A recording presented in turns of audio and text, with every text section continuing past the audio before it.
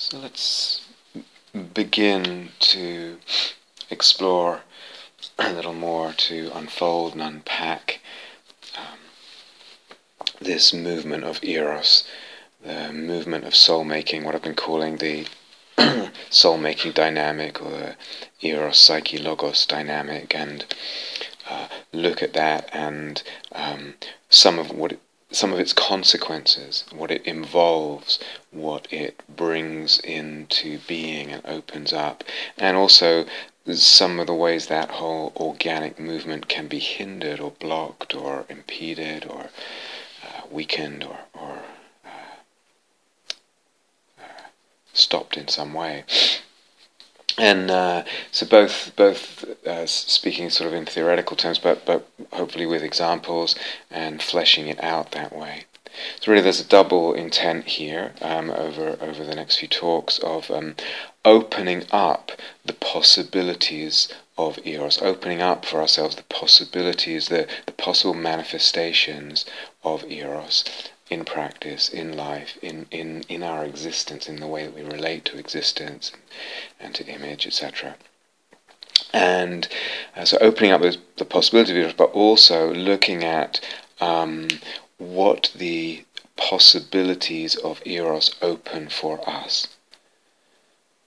So what comes out for us, what is made available to us because of the movement and the possible and the manifestation, the different manifestations of Eros. So double intent there. In a way, through this, where we're circling around things and ideas and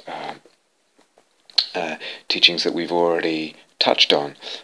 So there's the hermeneutic circle again. We're touching on something else, and then coming back to revisit the first thing, round and round, in much the same way that a sewer sewing stitches, or sewing a cloth, or knitting a scarf or something, will come back over the same area to add another thread, another colour, or entwine threads together. For instance, a tapestry gets woven, working over the same material back and forth, adding something, adding more intricacy, more density, more complication, more solidity, more colour, etc. Excuse me. And it's interesting. Some people certainly who work with this kind of material or imaginal practice would wonder, okay, so I'm exploring all this imaginal stuff, I'm on this retreat or whatever, I'm devoting a solitary retreat, someone devoted a month to exploring these practices, and it kind of occurs to them at some point, wow, there's a lot of Eros here, and often very, sexual, explicitly sexual in the imagery. And why all this Eros? Why all this sexuality? So non-sexual and sexual Eros in imaginal practice or imaginal retreats. Wonder why. Is that right? Is that correct? Is it okay? And all that. So we'll go into all this as well. But why? It's a good question. It's an interesting question. One reason is, to begin to give a response, one reason is we love Eros. We love that fire, and we love its juiciness, the juiciness of Eros in a more watery metaphor. We love that. Something in us loves that, and the more, if you like, the more Eros there is flowing through us, the more we love it. In a way, Eros loves itself. We'll come back to that. Eros has its erotic connection with itself. So that's, one part of it. Another thing is, on these, in imaginal practice and the way we've set it up, the teachers and the teachings allow it. We allow that Eros. And the teachings, the logos, the conceptual framework that we have set up and we're setting up, the explanations, etc., they sanction it. They legitimize Eros. the examples we give in the teaching also by through example, through learning. This is an image of mine. This is an image of Catherine's. This is what a yogi reported to us that we asked them and they said fine, and we're sharing it. So the examples we share also open something out, normalize it, legitimize it, give it place, give it space within the teachings. And with the examples, also the range of images that are described or related in the examples. The range is broad, and this is deliberate, so that we get the sense of the range of possible archetypes and imaginal figures and characters that come, that are operating, that demand attention, that make other demands, that ask for reverence in a way and devotion. All of this is huge. So that, and I've spoken about this in other talks in the past, we're not locked in, and certainly not unconsciously locked in, to just a narrow range of sort of traditional Buddhist images of chastity, equanimity, even temperament, evenness of mind, calmness, sobriety, just the fantasy of the hermit. The range of images and archetypes is broad, and that gives permission for the ones that don't fit into the kind of, if you like, more official but unconscious canon of fantasy that often gets communicated in the teachings, in more, let's say, traditional teachings, among some streams of Buddhism. So that's part of it. It was sanctioned by the teachings and the teachers and the examples, etc. It's legitimized, given place. Another important reason is that psyche and the imaginal involves beauty. The imaginal involves beauty, maybe very wide range of what that word beauty means, but generally speaking, the imaginal beauty is a component, an element of the imaginal, of images when they're alive as imaginal images to us. And where there's beauty, there's attraction. There's going to be Eros as one kind of possibility of that attraction. So in a way, Eros, as I think I said before already, Eros is intrinsic to the imaginal. And we could say that. So of course it's going to come up. You do imaginal practice, Eros is intrinsic to it. Of course it's going to come up. Eros is intrinsic to psyche, I would say, to some degree or other. And the more you allow the imaginal, the more you actually allow Eros. And if an imaginal figure is felt by us or regarded by us as other, as an otherness to us, it's not being reduced to a faculty of my mind or an aspect of my consciousness, or even an aspect of my psyche. It's not being reduced to a result of my personal history and etc. Then that otherness, that personhood between me and the image, or even between two different images, even two different intrapsychic images, Eros is allowed because of the otherness there. Eros is an attraction between othernesses, we could say. And when in that otherness we feel or we regard images or we play with the perspective that images have a claim on us. They have a claim, a deep, far-reaching, profound, soul-resonant claim on the psyche, the way a lover does, the way a lover has a claim on us, or a nuptial claim of a spouse. So that claim on us is also erotic. It doesn't necessarily mean it's sexual, but it's erotic in the way a lover's claim is erotic, and it gives rise, or it involves Eros. Now always, I think I've said this as well, where there's the imaginal and imaginal figures, it's not always apparent at first, but there's always some kind of love.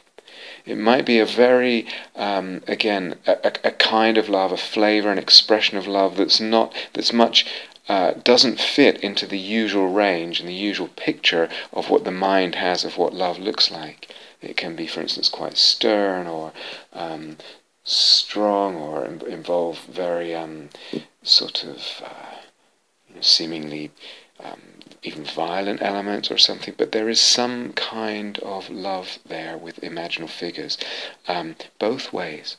We love them and they love us, and there's a desire for contact. In a way, this imaginal figure is an angelos, is an angel, a messenger. It wants to make contact with us, and we want contact. We desire intercourse, if you like, in the broadest sense of that word, intercourse. Again, not just sexual.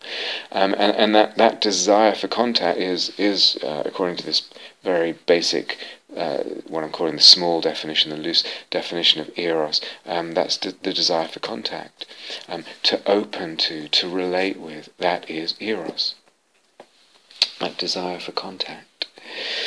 And again, if an image, as we sense more into an image, again, it might not be at first obvious, but we sense more into an image, and what makes it an imaginal image is this quality that we, or dimension that we begin to notice with imaginal images, their unfathomability, their inexhaustibility. They are not reducible to this or that explanation. We don't ever figure them out, or if we do, they die.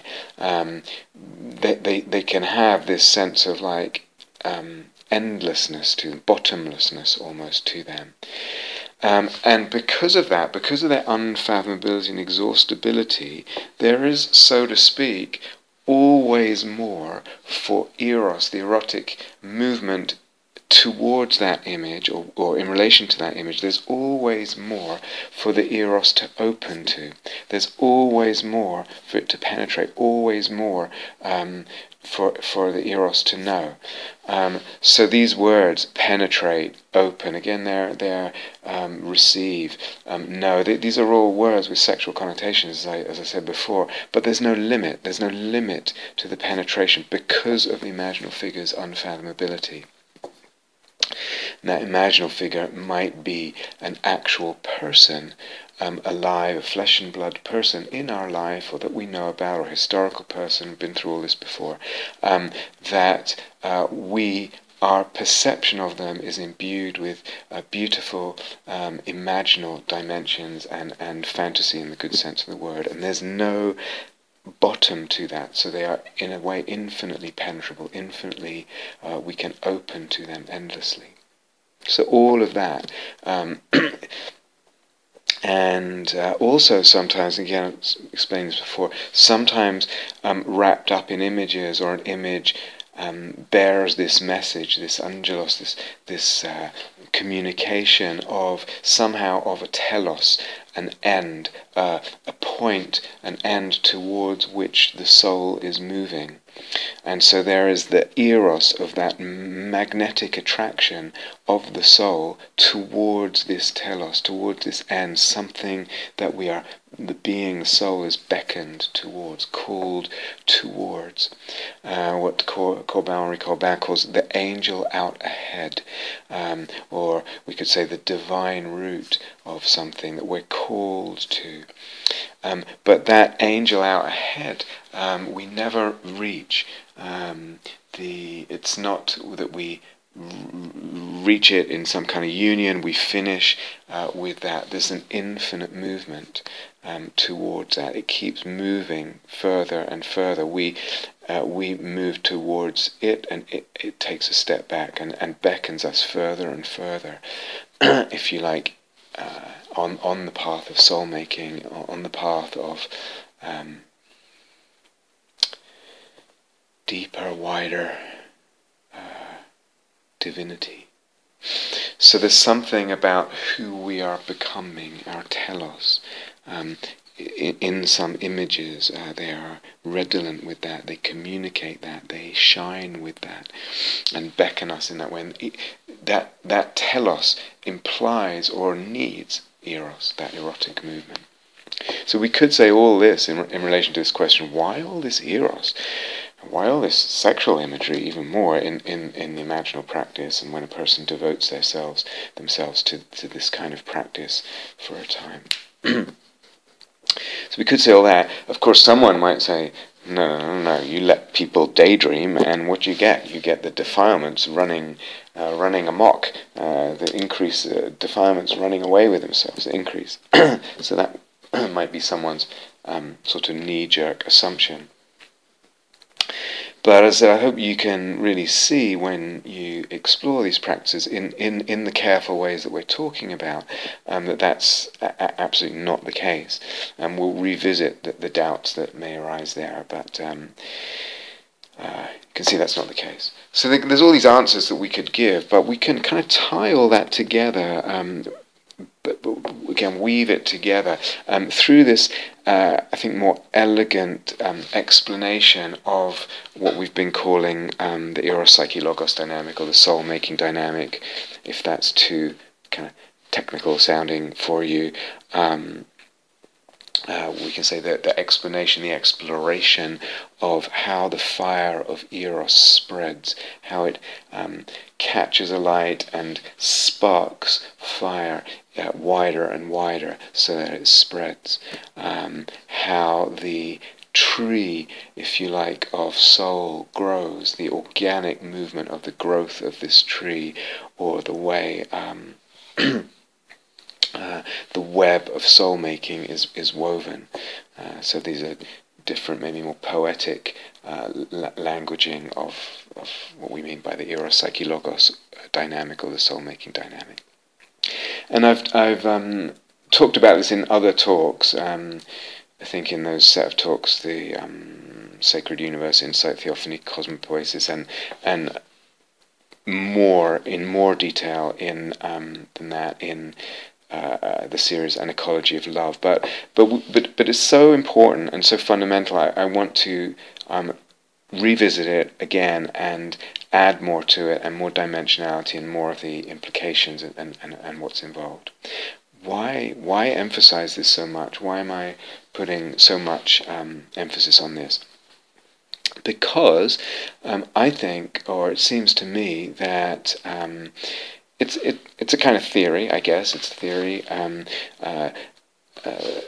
a kind of conceptual framework, if you like, is itself a logos, that explains quite a lot in a way that's relatively simple, and in that way there's a kind of elegance to it.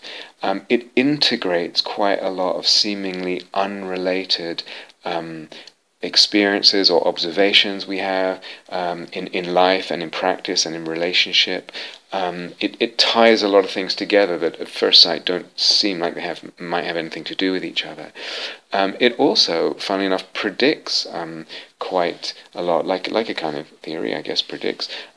So in the same way, for example, as the conceptual framework of dependent origination and emptiness and fabrication that we talked about earlier on the retreat, on the course, understanding that, you begin to be able to predict, when I look at something this way, that involves less avidya, and so I expect that when I focus on whatever this thing is, a body pain or a visual perception or whatever, when I look at it that way, through that lens of less avidya, I expect that perception to fade. So there's a kind of prediction there, and we see with the practice that kind of what I would call insight meditation practice, practicing with emptiness and dependent origination, we actually see those predictions bear out.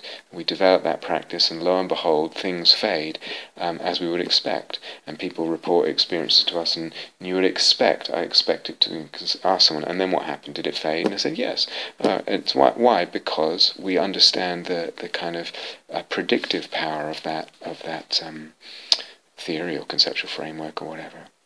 And in the same way, it also has something, I think, this Eros Psyche Logos dynamic, this sort of conceptual framework that I'm offering, has something of a diagnostic capacity, capability as well. It's a different model of the psyche, different psychological model, if you like, than a lot of the ones that we're used to.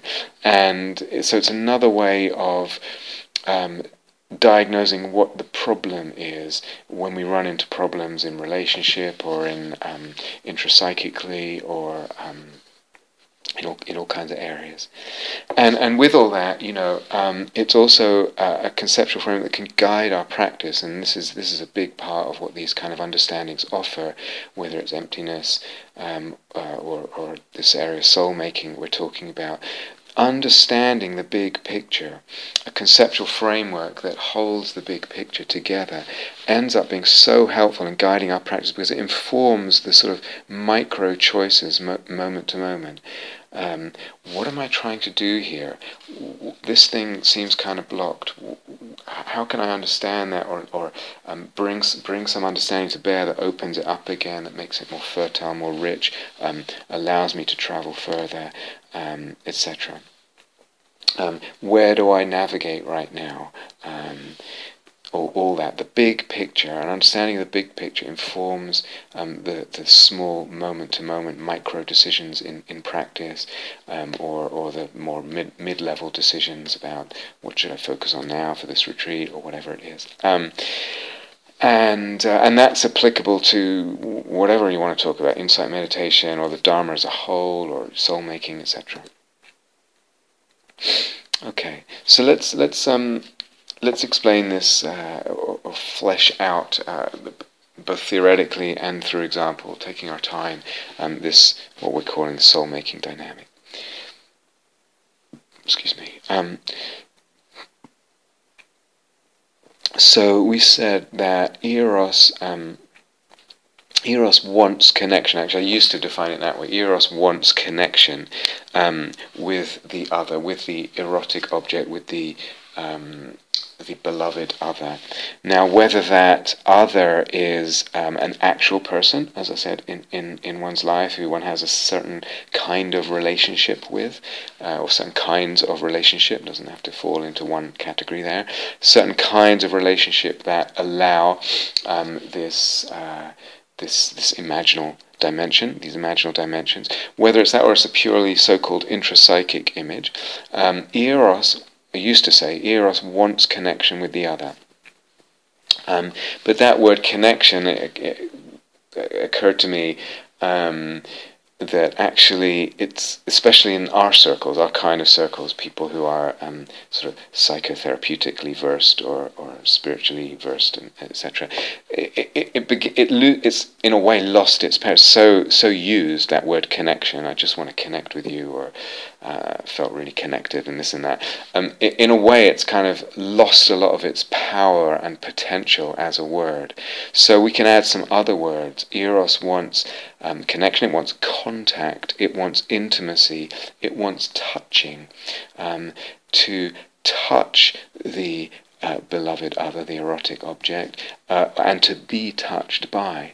So already with those words, connection, contact, intimacy, touching, they each have already, they're quite pregnant words, they already have quite a range. So try and hear these with sort of like, let the words themselves also expand. Because we say, to be touched means also to be moved, that the heart is moved, but touching also involves the body.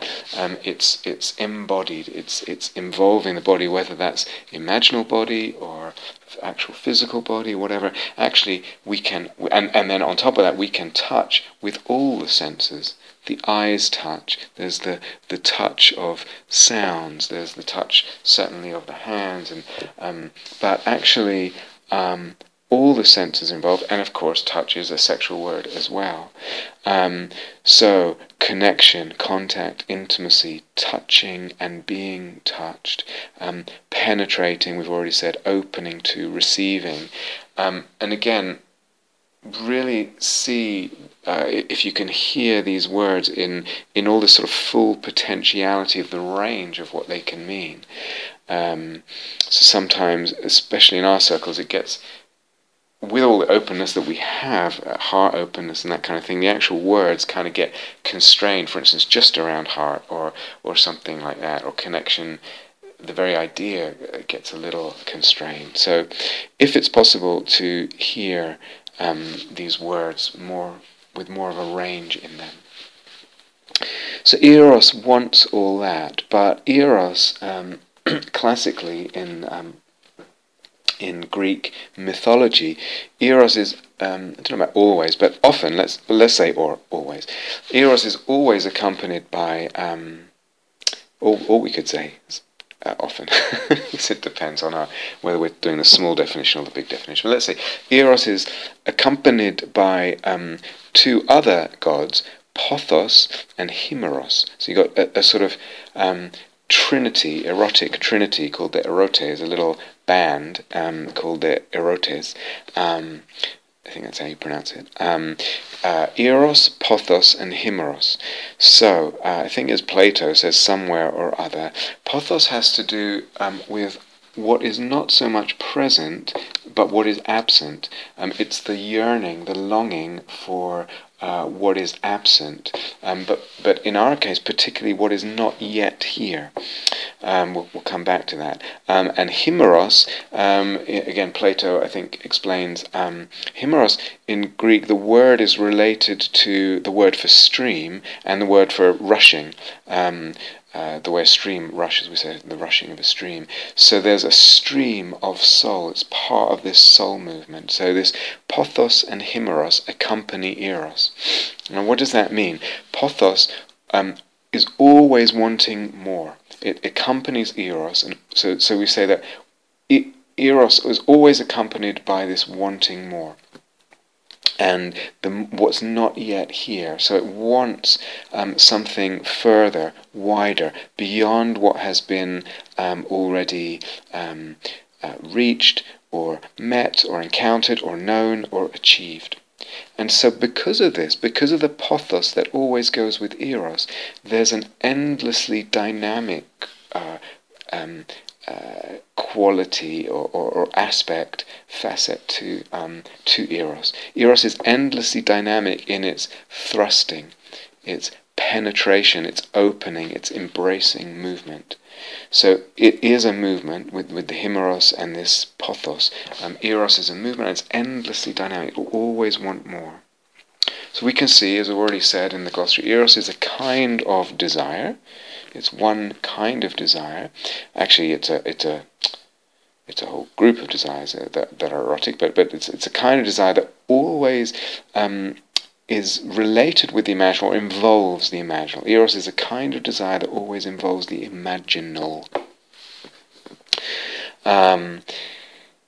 And Eros is a desire to know, to experience the other, the object, the image, more deeply, more widely, more sensitively, more finely and subtly, as well as grossly, the kinds of more obvious intimacy and knowing, as well as really developing more and more subtlety in that knowing, meeting, touching, connecting, penetrating, opening to receiving of the image, of the object, whatever it is.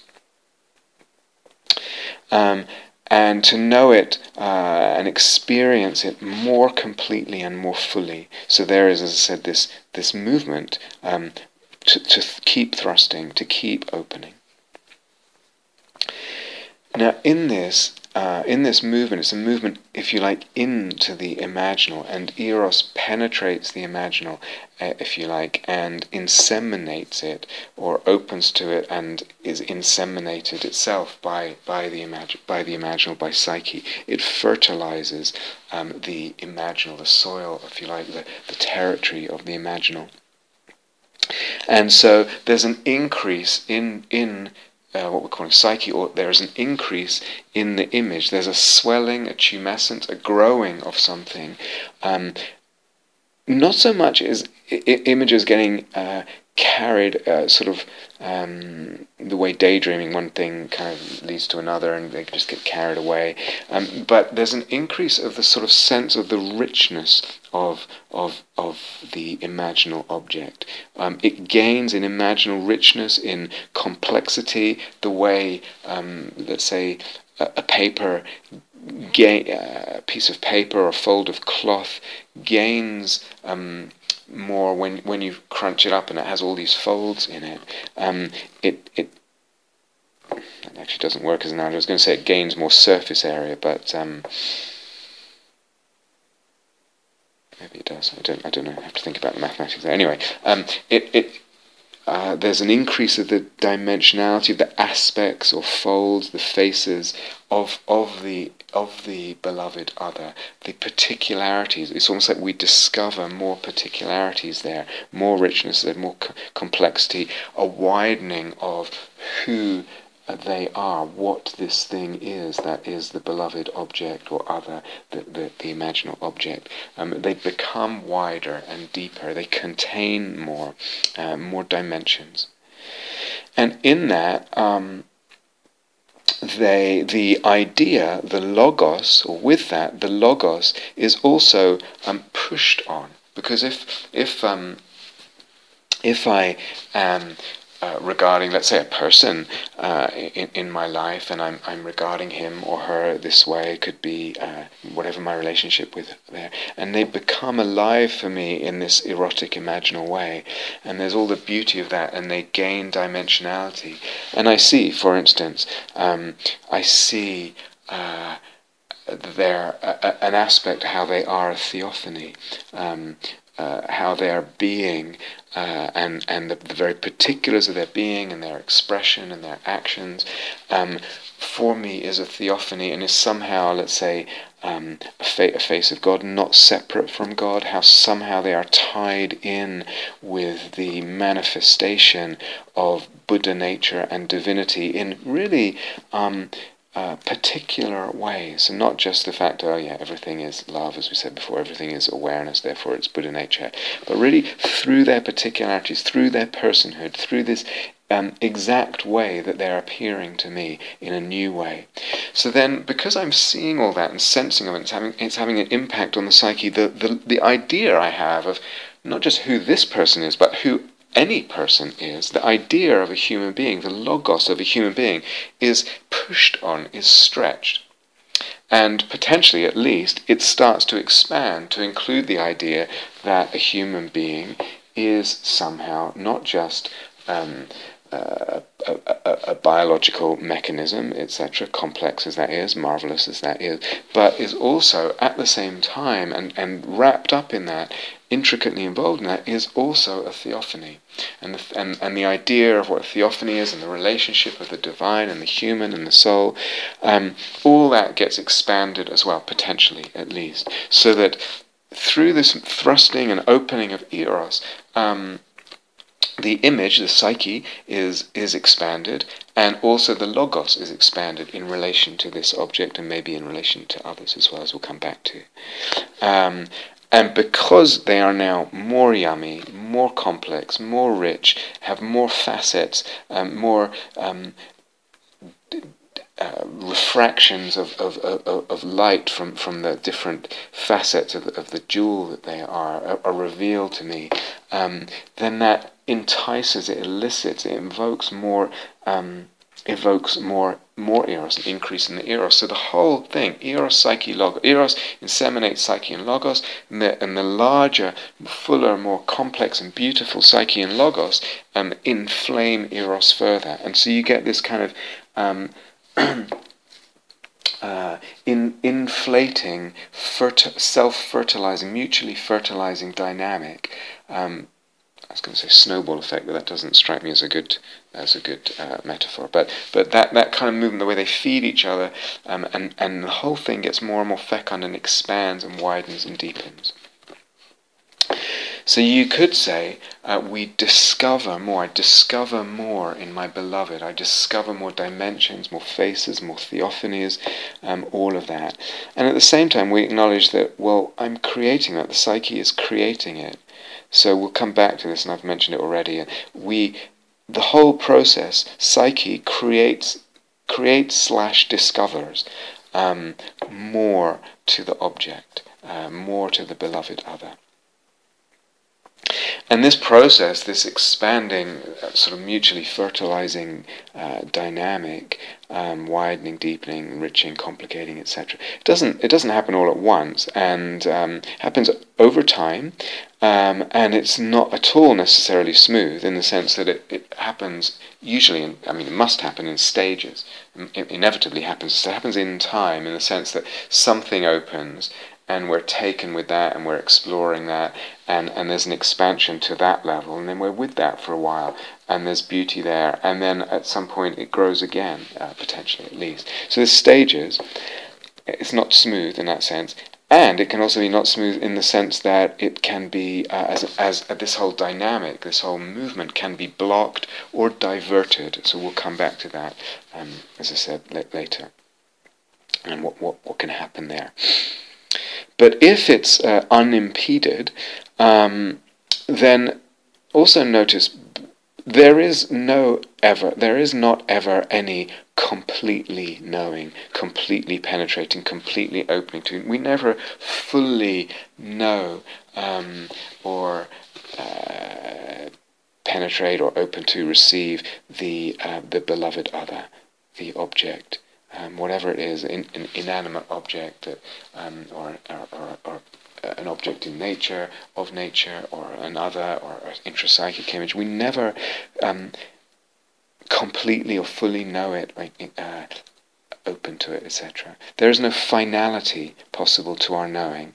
This creating, discovering is potentially infinite, driven by the pathos, always more, always more, always more. Or the Eros, if we want to use that, the flowing, the onward flowing. Now, what we're also going to add is it's not just the object that gets amplified, extended, widened, deepened, complicated, made sacred, discovered, created, because subject and object are always mutually dependent arisings. They always go together. It's not just the object, but the subject, the self as well, is subject to this same process. It's caught up in the same web. It's involved. It turns with the same movement. So not just the object is given dimensionality, or its dimensionality is revealed or discovered, and its beauties and complexities and all that given to it or discovered in it. Not just the object, but we ourselves. The imaginal sense of the self is also expanded in just the same way. Everything that I said about in relation to the object applies to the sense of self, the imaginal sense of self in that moment. As that's happening, it's not always obvious to people, and sometimes it gets missed, and there's consequences to that, so we will come back to that. But again, subject and object always go together. And another thing that goes together with all that is the world, the larger sort of perception, not just the perception of the object and of the self, so self and other, but also world. So all this goes just by virtue of the dependent arising of perception. Self, other, world always get fabricated together. So that depending on the Eros and the kind of Eros and how that's fabricating imaginally, that there will be a self-other-world constellation. They get co-constellated. Self-other-world, actually we could say self-other-world and Eros. So we're going to come back to this. But all of them, if you like, psyche and logos and Eros is expanded and deepened and widened and enriched, all of that with all of these. With other, with self, with world, self, other, world, and with Eros itself. So that eventually they too, in this sort of process in stages, eventually they too are felt, are seen to have more dimensions and eventually divinity. And this is where we're talking about the cosmopoesis comes from. You work with an image and it spills out into the perception of the world. Why? Because there's the object and there's the Eros with the object, and self and world will be tied in, woven in to that imaginal co-constellation inevitably, because they're part of that four-part co-constellation. Yeah, we'll revisit all this. Okay, now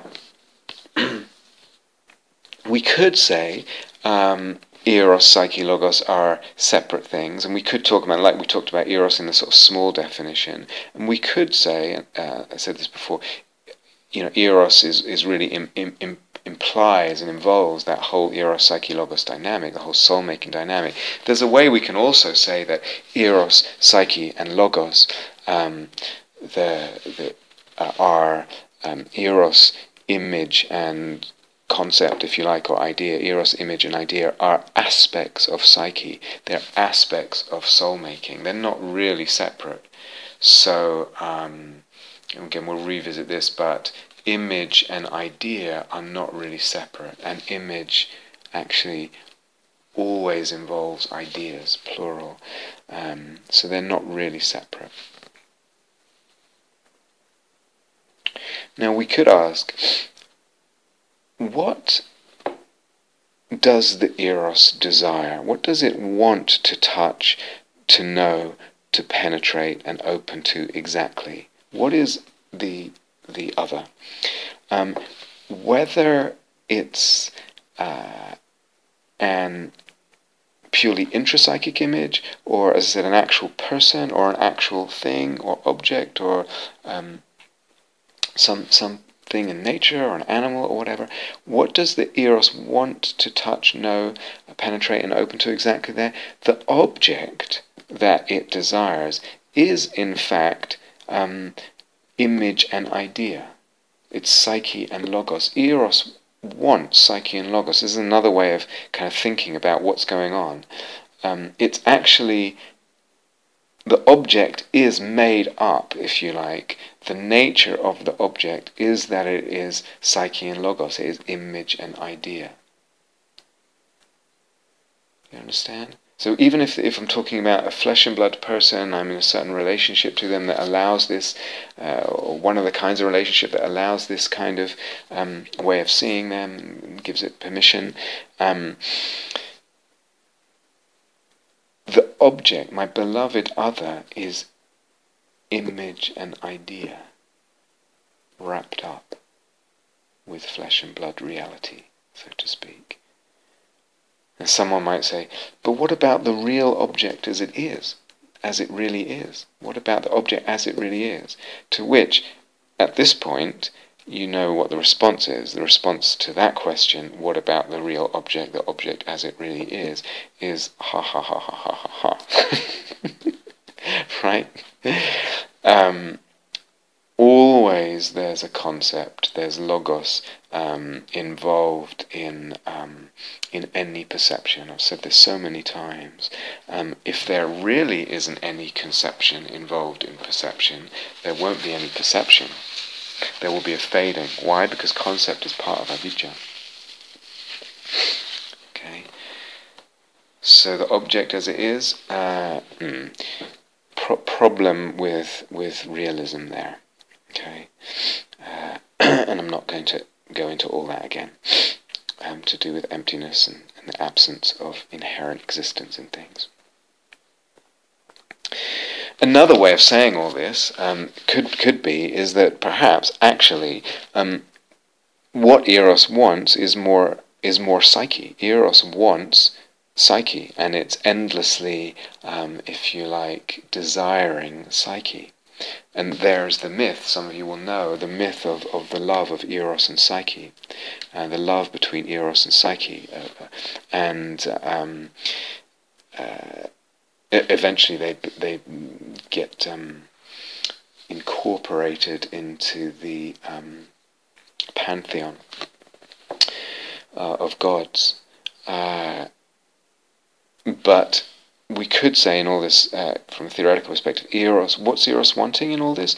We could phrase it a few different ways, and one of the ways of saying is because the object is psyche and logos, and because logos, idea, is wrapped up with image anyway, and the object is image and idea, that's really psyche. It's Eros wants soul, yes, and it wants image, it wants cosmopoesis, it wants the ideas and the concepts and the images that are fecund and beautiful. Eros wants psyche, it wants more and more psyche. Another way of saying all this is the soul loves soul making. The soul has an erotic desire for soul making. The soul desires soul making. So there's different ways of kind of explaining all this. But in a way, they're just different ways of saying the same thing. So let's look at that dynamic in with a few examples and things, and talk a bit more about it. We'll look at it, take our time, and look at it both in imaginal practice and in life, and with different kinds of erotic objects, beloved others, if you like. So if we start with so-called purely intrapsychic imaginal practice, actually I don't know, if we start with imaginal practice, you can see that the Eros is, as I said, sometimes explicitly sexual, obviously sexual, and sometimes not. So let's start with the sexual. Partly, as I said, because partly what I want to do in these talks is to open up the sexual, open up that doorway of the sexual, and kind of legitimize, sanction it. So again, we've said before, the sexual is not equivalent with the erotic. It's one, if you like, one face of the erotic. So when we say erotic, we don't, as has now become common parlance, mean sexual. Sexual is the sexual, and sexual images are just one way, or sexual action in life is just one way of knowing, experiencing, contacting, connecting, opening, penetrating, etc. It's just one way, one, if you like, strand or thread of the erotic movement. But at the same time, so we've said that several times, but at the same time, it's not interchangeable with another way. In other words, it's like, oh, I'm not sure about the sexual. Rob's saying it's just about knowing, experiencing, contact. So let me just replace it with another kind of knowing. I mean, you can do that if you want, but I wouldn't at all assume that they're interchangeable. Types, strands of Eros. Okay, so let's linger with this for a while. The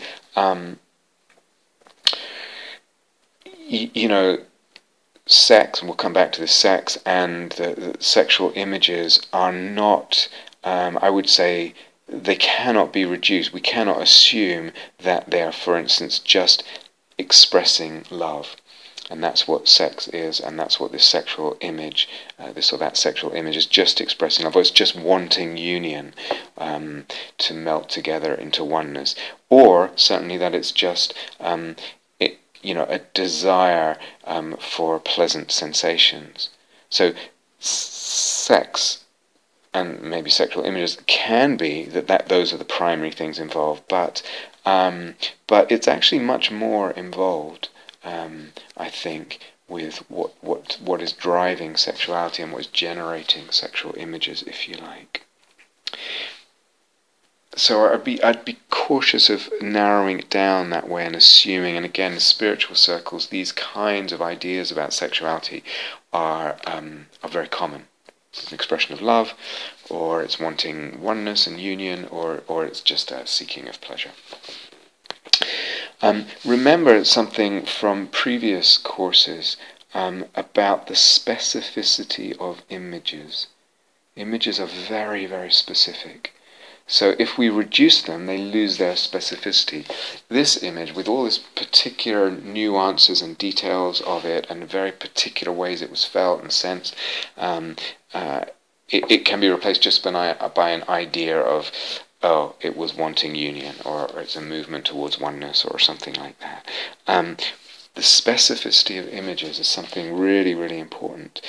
So it's not just the sexual is just one way of knowing. I mean, it is true, but it's also the image wants this way that it generates. The image shows this way, whatever this way is, this particular way of penetrating, of opening, of intercourse, in the larger sense of intercourse.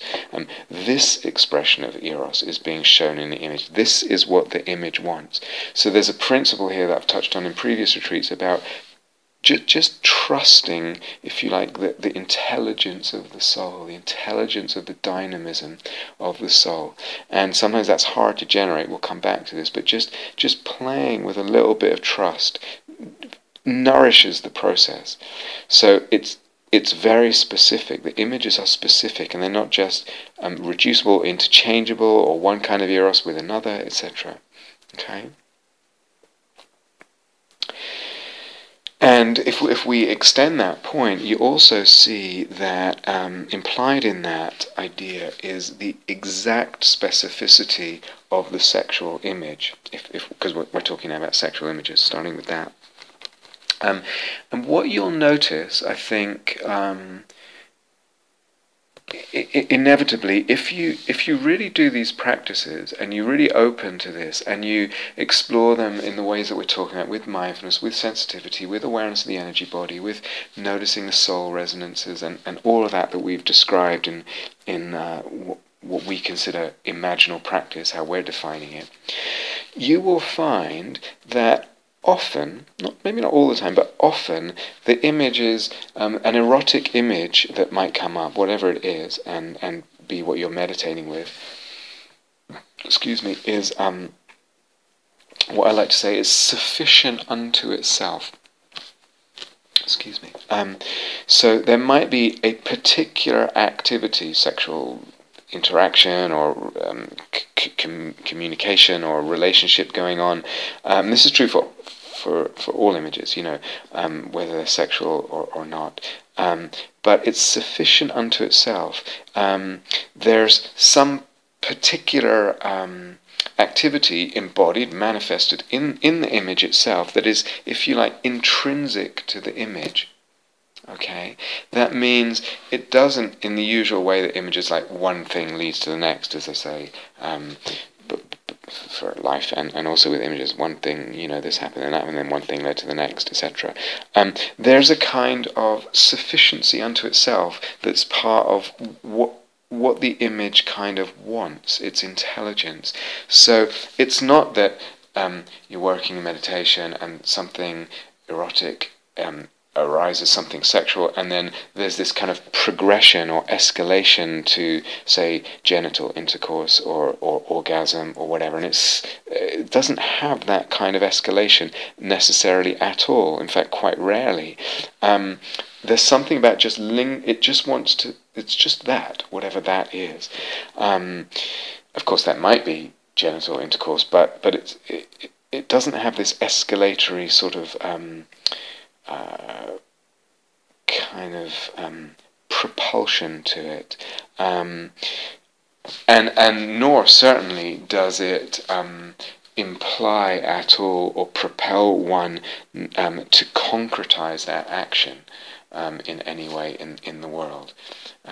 So we've been through all this anyway in regard to imaginal practice, but remember that in relation to the to sexual images as well. So yes, the pothos and the himeros, the always wanting more, and the stream, the onward rushing stream, will give rise, will, as I said, impregnate the imaginal, will impregnate psyche, and fertilize the images. But that fertilization is a deepening, an enrichening, a giving dimension to, and a discovering dimension in the image. It's not in the same way that sort of unmindful daydreaming just sort of, as I said, leads one thing onto another, or fantasy in the way that it's usually meant, being lost in sexual fantasy or whatever in the poor meaning of the term. It's not that kind of wanting more and rushing on that way. So we go back to, again, things from other retreats that you've listened to. There's narrative images where the whole thing seems to progress in time in this kind of narrative way. This happened and this happened. There's a sort of either aimlessness to it, or a kind of purposive narrative. This thing happens, and then it's great because this next thing was able to happen, and this next thing, and whoopee, and so that's usually, not always, but that's usually a telltale sign that the ego has gotten involved, and it's spinning a narrative. Usually towards some kind of triumphant thing, or towards to collect something, or something like that. This is, or towards doom. But this is in contrast. Narrative images are in contrast to what we call the imaginal or iconic images, where there's a quality that we can notice of eternality or timelessness to them. They're more characterized by that. Same with the sexual imaginal, the erotic imaginal. They don't move in time towards some great whoopee necessarily. So again, it's something to do with the integrity, if you like, and the intelligence of the image, that they don't actually they don't necessarily escalate, and often they don't escalate in that sort of more common way. They also, again, with this idea of the integrity and the intelligent specificity of an image, you'll notice as you play with these kinds of practices more and more, and with the energy body, etc., that images have their, what we might call their own specific register or wavelength of appearance or energy. I can't remember if I've said this on other retreats. I think I have. I'm almost certain I have. So in other words, one could have a sexual image arise that one's working with in meditation, and it could be very, very ethereal. The forms, the bodies involved are just sort of light bodies, maybe of different colours or whatever. It's all very kind of insubstantial. The resonances with the energy body are and the visual, or the tangible perception of the image is towards the insubstantial end of energy bodies. Or it can be very substantial, just feels and looks just really solid and earthy and fleshy and very substantial. In that sense, that whole range is available, and you'll notice again that you can play with it, because you can actually learn to modulate the register of an image. But it seems to me that again the images have a certain kind of integrity and intelligence in their specificity. So if it wants to be really fleshy and solid, that's what it somehow wants to be, and to not to just immediately want to make it ethereal, or the other way around. Okay, so this is not always simple as a subject, depends on the person and stuff, but we're saying something here about trusting the specificity of images. And related to that, there's also a huge range in the sexual imaginal, the erotic imaginal, of the sexual imaginal of, let's say, intensity and carnality, if you like, of lust and wildness. So there's no better or worse with these ranges. Something that seems like really lusty and carnal is not, and really intense in its sexuality, really wild, let's say, is not better or worse or less spiritual, more, whatever, than something that's very, very sort of gentle and ethereal and very in its what it expresses of sexuality is quite sort of subtle, even. So no better or worse there. It's really, what's the intelligence of this image, and can I just play with the idea of trusting that, assuming that there is an intelligence there, and going with it and seeing that in the specificity that's offered, that the image offers. So just to give you a sense of the range here, an image meditating quite some years ago, and just a couple. I didn't quite know who the couple was, and they're just in a sort of path in a forest, and all that's happening is they're holding hands, and it's a relatively brief image, but there was something in the holding hands. There was Eros there in the hands. It was can't remember. Let's see. It wasn't so much that the bodies were subtle. I think they were just fleshy bodies, but there was something very subtle in what was passing between them, let's say, in the erotic movement in through the hand-holding. It's very, very subtle. It's certainly not X-rated, it's like really, really subtle. This is an erotic imaginal image, okay? It wasn't particularly insubstantial, but it was very subtle and very kind of gentle. It was something about tenderness, lovely, that was actually really palpable, the love, the softness, the tenderness that passed between them through, if you like, through the hand-holding. So really, almost one could neglect it as an image. But I want to give you a sense of the range and this sense of really trusting the intelligence and the specificity of the image. So it might be something like holding hands. And notice in this case, it wasn't even that I was involved. I was witnessing another couple.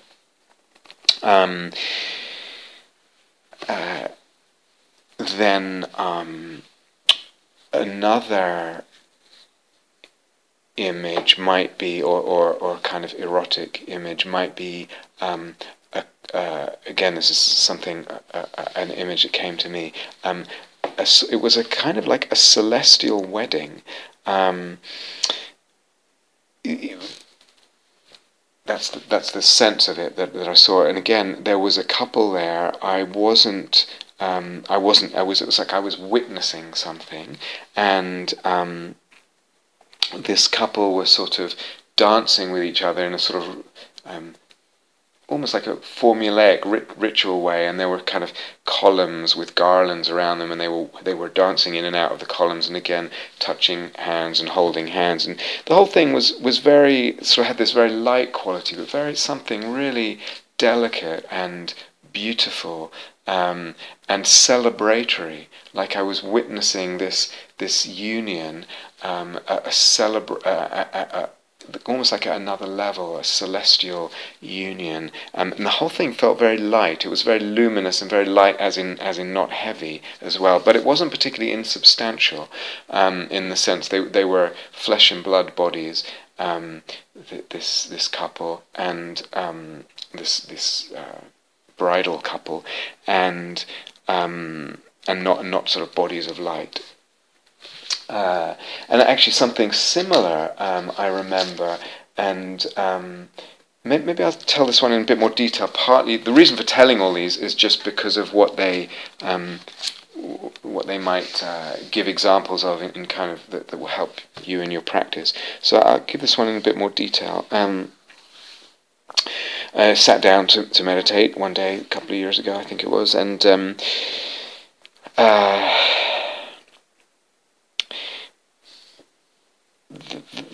there was actually a lot of distraction. I think distracting images. So that's right. I'd seen a movie the night before. I cannot remember what, and was just noticing. Oh yeah, you see a movie, and the images from the movie stay in the mind, and they kind of dominate for a while. So for a day or two, even, especially if you don't see many movies like I don't. So it was taking a while to sort of start and to kind of filter. Is that really? Does that have this imaginal sense to it, or am I just kind of, has the mind just kind of been impressed upon by something? Now it could be that an image from a movie becomes imaginal for me. Certainly that happens many times, or an image from a character in a book becomes imaginal for me. So it's not that a priori that an image from the movie is not to be followed, but there was a sense just kind of like feeling the waters, fishing around a bit. What's kind of genuinely imaginal here, has that quality to it that I might actually tune in on. Um, then actually, I don't know how long, a little time it took the mind to sort of settle with that. And then an image of that I'd actually had before. It was quite a common one for me, of a young man, relatively young man, alone in a prison cell. And there's a sort of spiraling stone staircase down into a dark cellar, and that's his prison cell. And I can see that I'm sort of traveling down that staircase to where he is in his prison cell, and there's a tiger that appears beside me, and beside that young man. So I'm somehow moving in and out of identifying with him. At this point, I'm just finding my way into the image. And the tiger too was a very common image for me at that time. And this tiger has a very powerful, very kind of calm and silent energy to it, of immense power. So I descend into the cellar, and I notice that actually the top of the stairs admit light. So this is interesting, and I look up, and I think it's actually open. So this is doubly interesting. The prison is somehow actually optional. And as I go kind of into the cellar, I see that it's peopled. There are various characters there. It's not just this young man. There's a sort of wizard character there. I think again a character that I'd encountered before, with certain characters with certain characteristics we don't need to go into here. And there's also a kind of beautiful lady in white, again a character with other characteristics we don't need to go into here. So interestingly, and again, I'm still describing how I'm getting into the image. I'm still not sure what to focus on here. And I focus on her for a while, and her appearance keeps changing as I focus on, and kind of mixing with images from the films that I saw, and then doubt arises. Okay, I'm not sure. Is this right? What's happening? So I'm describing all this just to. We're going to talk about practice, of course, and doubt and all that, but just kind of in a way to paint a picture of what actually happens. So what I did at that point was I went a little deeper into the sense of samadhi in the energy body, and because remember, all this is connected with that. So I said, okay, the mind can't really settle here on what to connect with as an image. So let's just go deeper into the samadhi sense and feel the subtle body, the energy body. And in doing that, sometimes what can happen with the energy body, and maybe it happens with some people more than others, it's as if the energy body sort of begins to float free of the physical body. So this is not anything at all to do with being disconnected from the body. There's still this real sense of being really intimate with the feeling in the body. But it's as if the subtle body floats free and sort of flies free of the body, and you can feel it flying, and oftentimes for me it wants to turn cartwheels or somersaults. There's a kind of exuberant joy in it. So I can really feel that very palpably in the energy field of the body.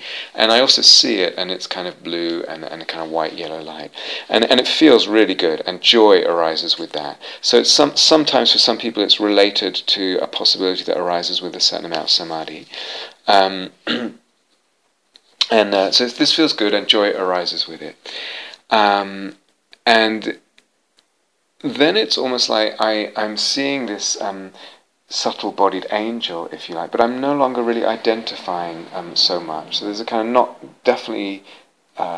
100% am this subtle-bodied angel. And this subtle-bodied angel and the beautiful woman who was there, and she now also has a more subtle body of light. So what happened as I went into the energy body, more samadhi, followed this energy body movement, it started to change the image. There's that dependent arising, mutual dependent arising of energy body, mind state, and image. And we're acknowledging all that. But this subtle-bodied angel and the beautiful woman with the body of light, they start to dance. But dance is really, it's sort of the best I can do to kind of as a word for what they're doing. They're somehow floating and interacting with each other in such a sort of movement of delight. There's so much delight and mutual sort of sympathy and resonance in the way their movements kind of reflect and respond to each other and work together. It's very hard to describe in words, but something. They were full of delight, and the whole scene was full of delight, and it delighted me. And there was a lot of joy in this. And also want to mention that as this was happening, there was a lot of the thinking mind started sort of flashing lots of insights very, very quickly and intuitively. It wasn't like pondering something, just lots of very quick flashes of intuitive insight around cosmopoesis and other stuff. So this is quite a few years ago and still developing this material, and things were occurring to me. So note also there that there is a way that the thinking mind can be drawn into this process in really quite a creative way as part of this. Now the whole thing, I'm witnessing this erotic interaction, this intercourse in the widest possible sense, but it's really not raunchy sexual at all. It's very very ethereal for a start, and the what they're really doing is just moving in this way together, dancing, if you call it that, in these sort of bodies of light, and it really feels like a vision of another realm where these two, this couple, are somehow eternally in this erotic dance together. So somehow I'm sort of, if you like, given a vision or an opening into this other realm, and that's what it feels like. And when I, in the meditation, this was going on over quite a little while, and then when I feel like I'm losing touch with that world, I just thought, it's kind of going a bit. So I went back to this subtle body sense of feeling like the subtle body was flying, the actual feeling of that, and turning cartwheels and floating, and really feeling how that feels. And again, that feeling in the energy body, very palpable, very, very lovely and enjoyable, helped me to access that kind of realm or world, again, the vision of that. So yes, imagining, if you like, the subtle body floating and flying through the air of the room, because then I could also kind of transport it from that cellar to the room that I was in, my room at Gaia House, and imagining the subtle body there and feeling it, so image and energy body interacting there, and allowed that whole sense to come back, that whole image to open up again of the couple.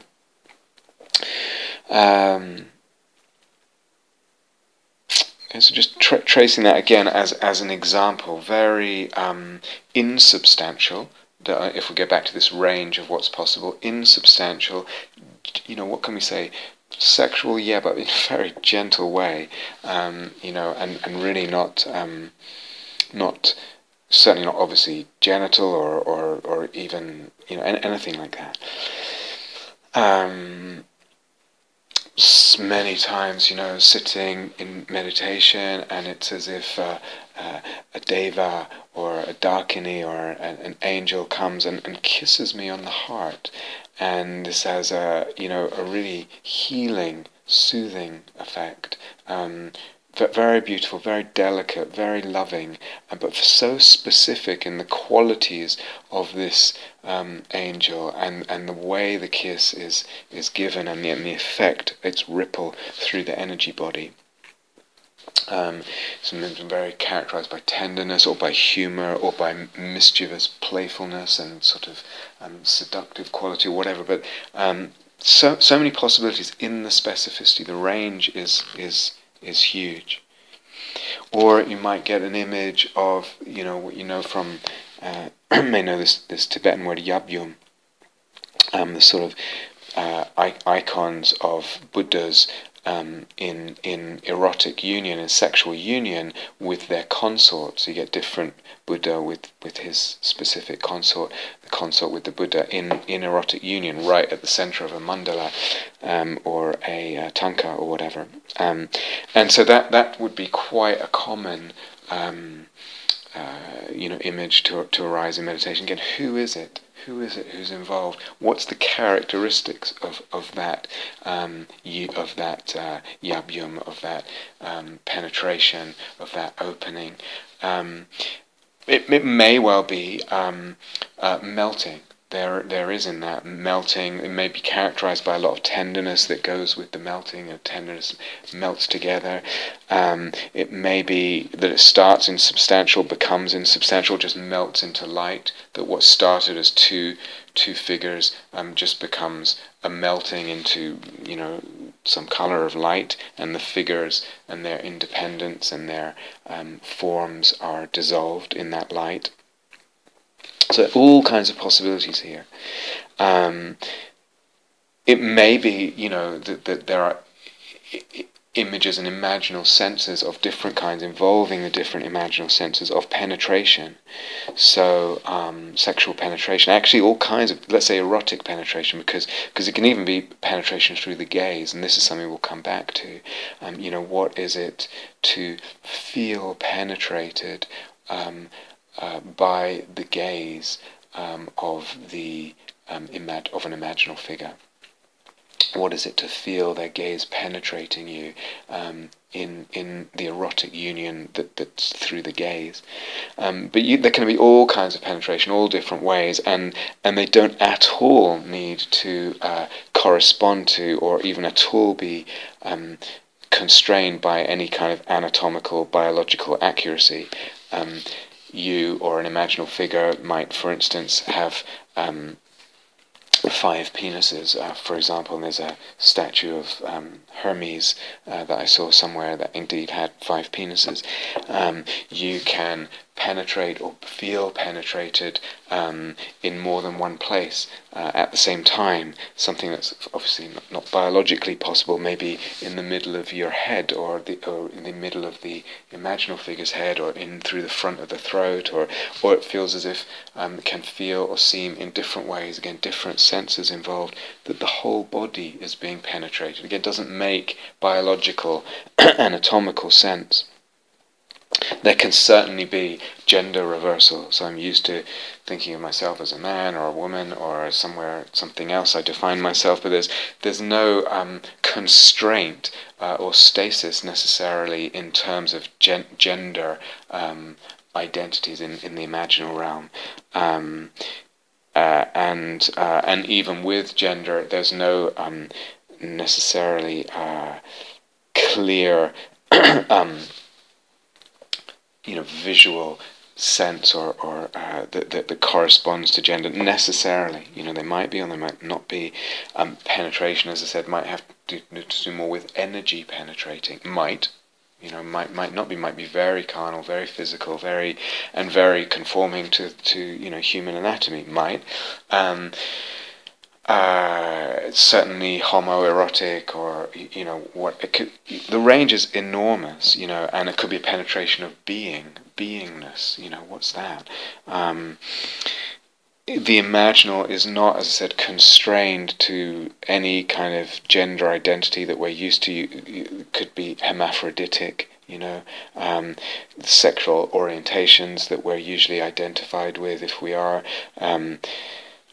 identified, that holds no sway in the imaginal realm. There's some other intelligence operating that, if you like, just breaks that open, doesn't feel limited, is not limited by that.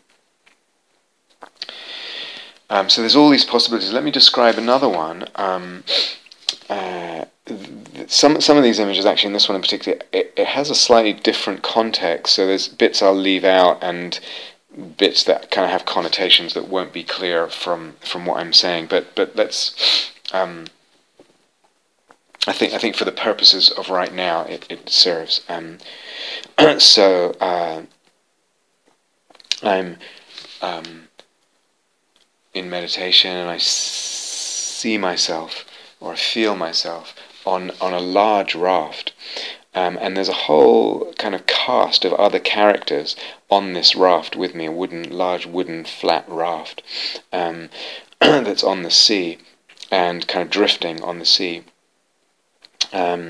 Some of the characters are familiar from other images that I'd worked with in the past, that had sort of come and visited me, and some completely new, didn't recognize them from before. Some of them were very clear, and some were just vague presences. I couldn't even quite get a sense of them, or picture of them, or or any other sense of them.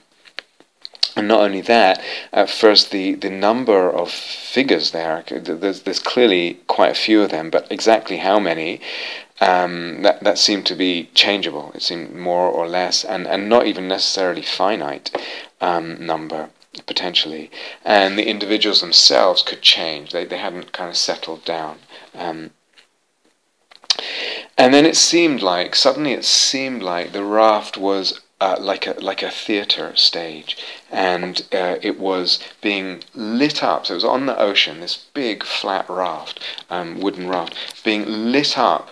This theatre that was now felt like a theatre stage, being lit up by sort of intense flashes of lightning, very sort of dramatic lightning coming from the heavens, as if like from God or something.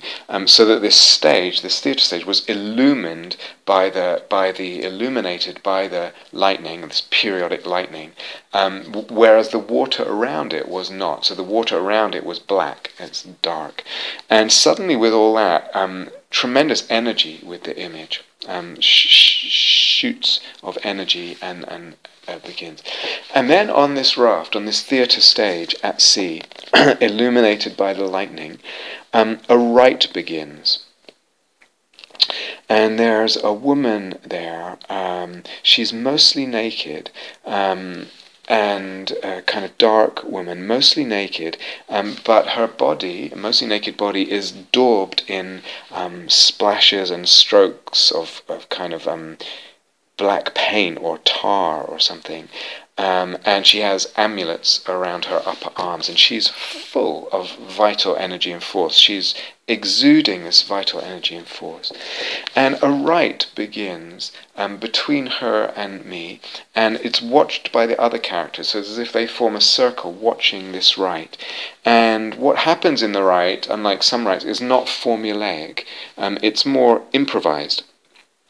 And it's part dance and part sex, basically, and part different, what I would describe as different acts of union. And there's a lot of energy involved. And the energy is quite, if you like, let's say dark and powerful, but I don't mean by dark evil. So we've been through this, I think, in the Re-enchanting retreat and possibly other retreats. Dark, in my language, is not evil at all, as most people tend to think in terms of certain archetypes and stuff. There's a lot of energy. She's a dark goddess. She's, and it's very, very beautiful.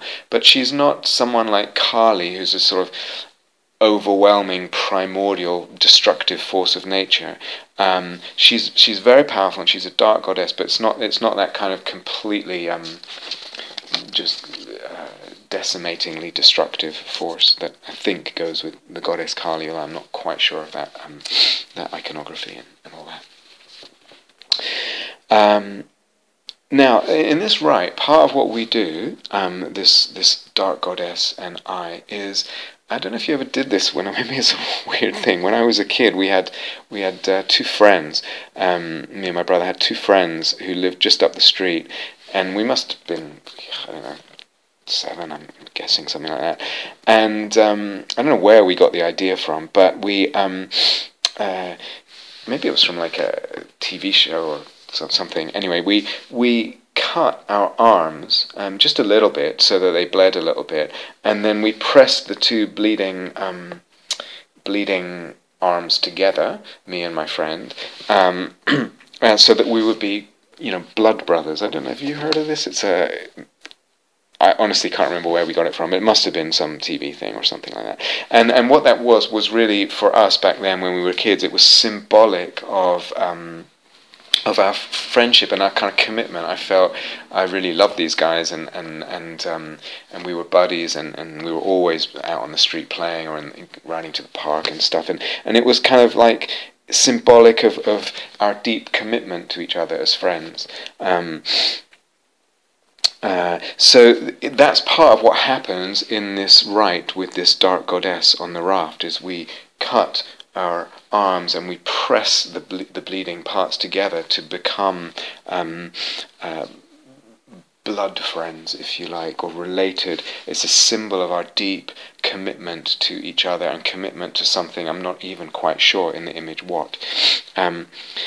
Now, this image was something that I returned to a few times, and I was experimenting at the time with the whole notion of pacing with images, like when to return, when to deliberately return to a certain element of it, when to just move on to another image, etc. I hope I talked about that in past retreats. And when I returned to it at some stage later, either the next day or later that day, I can't remember. We do this right again, and her blood is actually black. She has black blood, and I receive this black blood of hers into my veins, and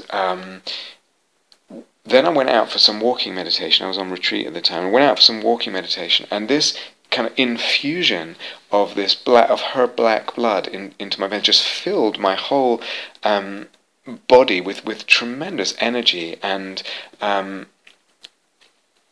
but more than that, it's like, as I was walking, it felt like that same energy, that same black blood energy was suffusing into my body as I was walking in the walking meditation from nature. So she was somehow a nature goddess, and I could actually feel this insurge of energy, of this black blood insurge from nature, suffusing my whole body, my whole energy body. And in doing that, I'm walking up and down, stopping and standing and walking and being with this image as in my walking meditation very mindfully. And that infusion into the energy body, my imaginal sense of my body and the earth transformed as well through that infusion. So my energy body became a dancing god, like a very sort of thick set, heavy, muscular, got quite a different body than I have in this life, at least. And this god, my energy, when I was still, wasn't, but the energy body was dancing a sort of really energetic, powerful dance, a bit like what I know of the haka, the New Zealand, the All Blacks rugby team, and the dance they do, trying to intimidate their opposing team before they start. It's fabulous. So something like that sort of dance was moving through my energy body and my imagination, while the actual physical body was still. We've talked about these kind of possibilities in imaginal practice before. And other times, again, going back to this thread of the image that had to do with the blood mixing. Other times, this mixing of blood was much more gentle in terms of what it opened up. It brought this. It was really, as the blood mixed, it became this merging of beings in really profound, beautiful love and a kind of softly ecstatic union. So the very same thread of the image felt very different at different times, gave rise to different trajectory of image within the larger image. But also at other times, this is all in the same sort of constellation of image on the raft in this rite. The rite also, this erotic rite between the dark goddess and and myself,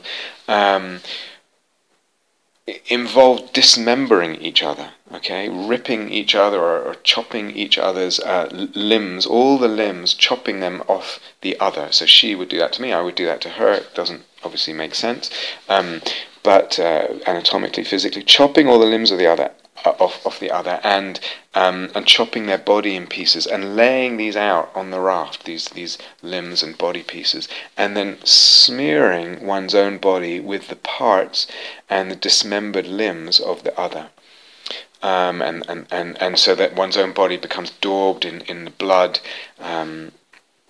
of the other, and then feasting, devouring the limbs and the flesh of the other. So why am I saying all this? To give you a sense of the range. Clearly, that image, for a start, wasn't insubstantial at all. It was very substantial, very carnal, very intense, and for a lot of people, they think that just sounds weird or pathological or whatever. But actually, there was a lot that came out of that image, tremendous amount, in fact, that came out, and I'm not going to go into now, infused with holiness. Infused with beauty. Is it the standard kind of picture of holiness and beauty? No, it's not. Am I ever going to chop anyone up and do all that? No, of course I'm not. But really what I want to do is give you a sense of the whole point of this, just these examples was to open up the sense of, as I said, the possible manifestations of Eros, in this case of sexually erotic imagery, imaginal. So we come back to this question: what does the image want? What does the image want? Can I trust, if you like, the integrity and intelligence of images, or if I can even just grant them a little bit of trust, trusting their integrity and intelligence, what does that open up? What does that allow? What does that allow to unfold? What does that set in motion, if you like, through my trust? When I grant that, and the image has this kind of iconic, timeless or eternal aspect, quality to it, dimension to it, all that and the trust allows the soul making. Yeah. This is part of what allows the soul making. So we're interested here in opening and allowing the Eros, so that the Eros can open and allow the soul making and cosmopoiesis and Eros, Psyche, Logos dynamic, everything that we're talking about. This granting of trust, or this idea of the integrity and the intelligence of the image, is a view. It's a way of looking, it's a concept, it's a logos, it's a conceptual framework. We're completely admitting that. It's part, as I said, of the dependent arising. It's part, if you like, of our intelligence to bring it to bear, to play with it, knowing it's just an idea, and it will have an effect. Sometimes that's quite a subtle point, and it's hard for people to kind of get their heads around. But what happens in contrast if I reduce an image? I just had that image because clearly I was traumatized or whatever from my past, or it was something like that. It's an expression of my past, or I dismiss it. Can't possibly be interesting, or I'm lonely, therefore I see this couple holding hands, or whatever it is. If I reduce or dismiss it, what happens? Then I have a certain way of looking, I have a certain view, I have a certain concept, logos operating. What happens to the whole process? It just folds, usually. So again, there's dependent arising here. We're going to come back to this. What happens if I feel guilty? Some kind of guilt from my upbringing or from other kinds of teachings I've received in different cultures, and I feel guilty about having a sexual image arise. That's actually interesting, what the effect of guilt. Again, the guilt becomes a view, a lens, a way of looking, or part of the way of looking. There's a concept built into this is something I should be guilty of, that I should feel guilty of, that is bad. There's a conception for it. It's informing, it's shaping the way of looking in the view, and that affects what happens. Well, guilt's an interesting one because it could inhibit the movement. The soul-making movement certainly inhibit the image, so we just shut it off or bring the mind back to the tip of the nose or whatever it is that we're doing, or whatever, or different so-called spiritual practice, or bring it back to so-called reality or whatever. Or the guilt can, and I think I've talked about this before, shame and guilt can also propel something more, and they have their place in the mechanism of what propels addiction. Often it's the shame and the seeing of something as bad that somehow it creates an energy that's intolerable that propels the whole process. And I just repeat the addiction because of the shame, because the intolerability of something is part of the whole cycle. I've talked about that before, so I'm not going to dwell on it here, but the question is, if I feel guilty, so opposite of trusting the intelligence of the image, what effect does that have on them? What can or does unfold?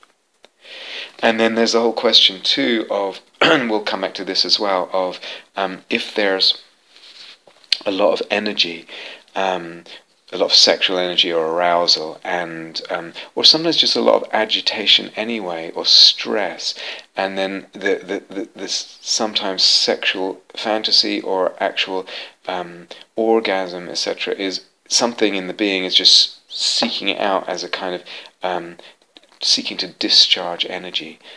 So we'll come back to that. But if that's what's propelling the whole movement, then it will go down a certain line, and it won't. It will escalate. One thing leads to another in the way, So there's a lot of different things that can come in to how we're viewing the image at any time, in terms of ideas, subtle ideas. Sometimes we're not even conscious, or intentions, or whatever, views, ways of looking, and this all has an impact. Yeah. So that's enough for now, but we want to really start to go into this Eros, Psyche, Logos dynamic, when we can relate to the image in certain ways that allow that, and how it spills over, as mentioned, into the self-image, the images of self that are operating, as well as of other and world, in cosmopoesis, etc., and other aspects of this organic movement of soul making. Okay.